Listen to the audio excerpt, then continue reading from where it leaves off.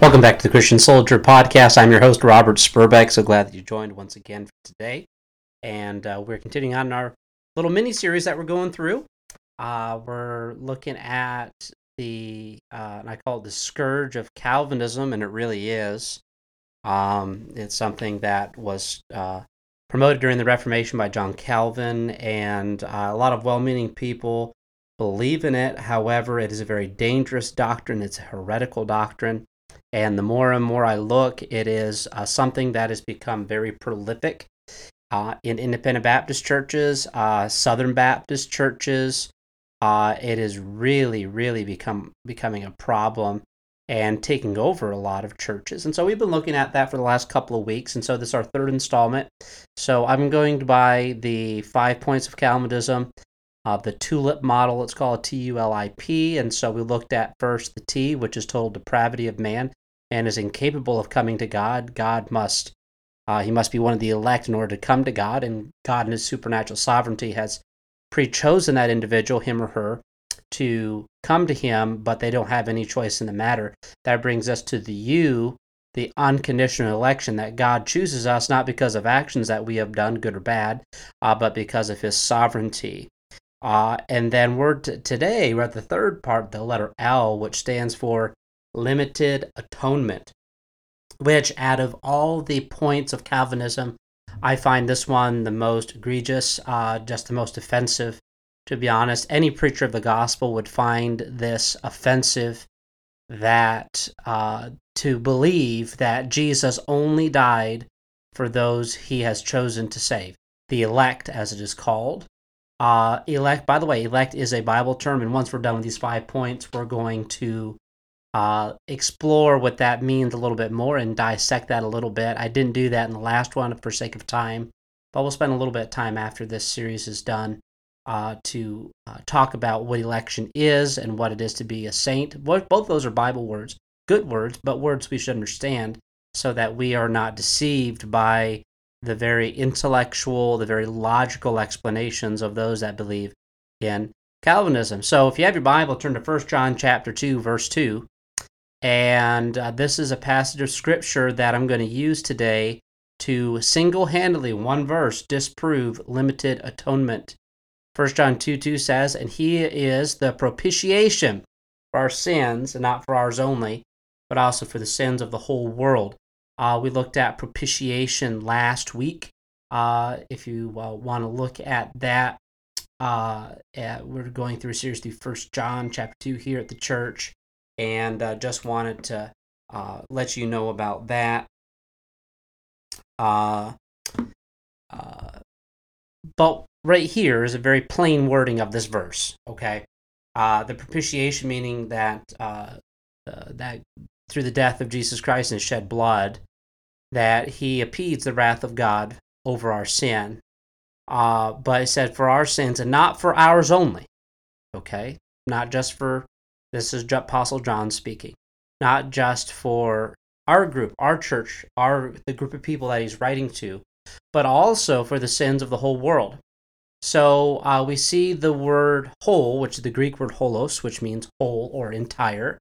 If we look at these two words together, whole world, used in the New Testament, we look at verses like, what shall man gain if he shall gain the whole world and lose his own soul? Or what shall he give in exchange for his soul? Paraphrasing a little bit, so I'm not directly quoting that. But just looking at the use of the word throughout the New Testament, not just in a couple places, but over 100 times, the word whole or holos is when Jesus healed someone. He made them whole or entire, complete.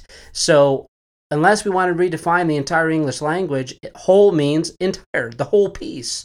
The whole piece of the pie, the way we use it. But if you talk to a Calvinist, they don't believe that, and I don't know how they dance around this verse.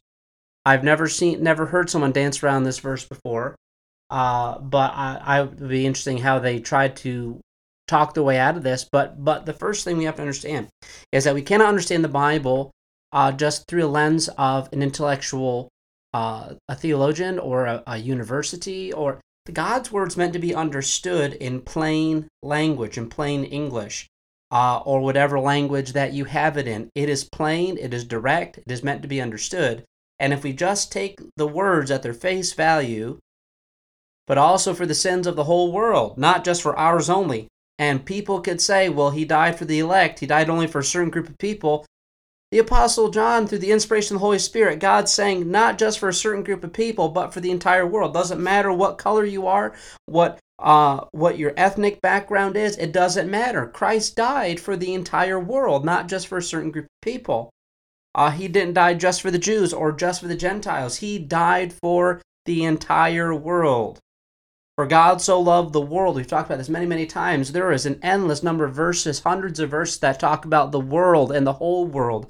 And if you believe in the limited atonement, you are redefining every single one of those verses, and good Bible study hermeneutic dictates you can't do that. No human being has the right to redefine a whole series of verses based on a theological construct, which exactly is what Calvinism is, and was based on some faulty suppositions on the sovereignty of God. But it didn't originate with John Calvin. Actually, Augustine, who is one of the Catholic Church's fathers, founding fathers, if you will, the fathers of the Catholic Church, and Augustine had maybe some good quotes that people quote, but I wouldn't be quoting him because he came up with so many false doctrines for the Catholic Church. A lot of the underpinnings of the Catholic Church today, Augustine came up with. Maybe he was saved, maybe he wasn't, I don't know, but he sure did a lot of damage to the cause of Christ through his false doctrines that he promoted and also he wrote about and developed.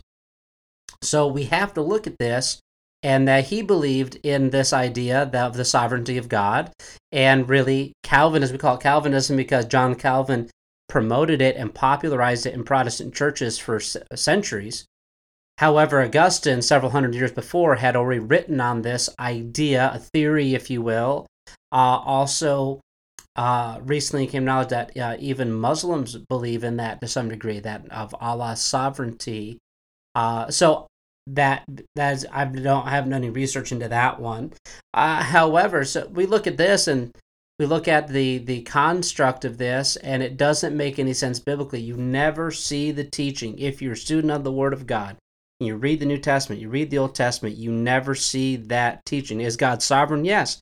Is God the ruler of the universe? Absolutely. The master of the... Absolutely. I'm not diminishing that. However, to say that God has chosen certain people and not others out of his arbitrary sovereignty is not the picture that is painted, that man has a free choice. Then why did Adam and Eve sinning was the plan of God? But then they try to talk around that man has a free choice, yet he doesn't have a free choice. It gets really complicated and really gets confusing. Instead of just making plain sense of the Bible, if we need to put it this way, a very easy way to remember is the plain sense is the main sense, okay? Meaning that if it just take God's word to say what it says and not, well, it must mean something else. Scripture is the best commentary on Scripture, comparing Scripture with Scripture, rightly dividing the word of truth. And if you promote Calvinism, or maybe you're here, you believe in it, I'm sorry, you're not rightly dividing the word of truth. If you take an honest look at the Bible, you do not find Calvinism in there. You don't find any of these 5 tenets. And some of them have a kernel of truth in, like total depravity. We believe in the depravity of man. Man is flawed, man is sinful, and is born a sinner. We know that. However, to take it one step too far and say, well, because of that depravity, man does not, is incapable of coming to God. Even though God draws him, the man doesn't really have a choice because he would never choose God even if God is drawing him. They take the truths and they take it a step too far. We have to be careful that we don't walk outside the Bible with our doctrine. We have to be very, very careful of that. But Jesus died for all. Jesus died for the entire world, the whole world. As I said, the propitiation for our sins, not for ours only, but also for the sins of the whole world. So if you know someone that believes in Calvinism, have them explain 1 John 2:2 to you. You might find that entertaining to hear, and to be honest, some of them might not be able even to explain it at all, because that is one verse. Just in one verse, you can disarm that entire leg. If you can disarm one leg of Calvinism, then you can disarm all of it, because you either believe in the construct or you don't. Well, thank you for tuning in for this week's episode of the Christian Soldier Podcast. So thankful that you tuned in. Don't forget to share us on social media, get online and share us, email us, text us the copy of the sermon to your friends and this episode, maybe even to people that are believing in Calvinism and they never thought of these things. Please send it to them, and we'd love to hear your questions. Also, if you like to send topics in, info@tbccolleen.org is our email. You can also text me at 254-317-4778. Text me there, and catch me on Signal or WhatsApp, and just look me up there and message me and say, hey, I've just thought about this topic. Would you maybe consider doing a program on that, an episode on that, or even a series on it? I would love the feedback. Thank you so much for listening, and we will see you next time.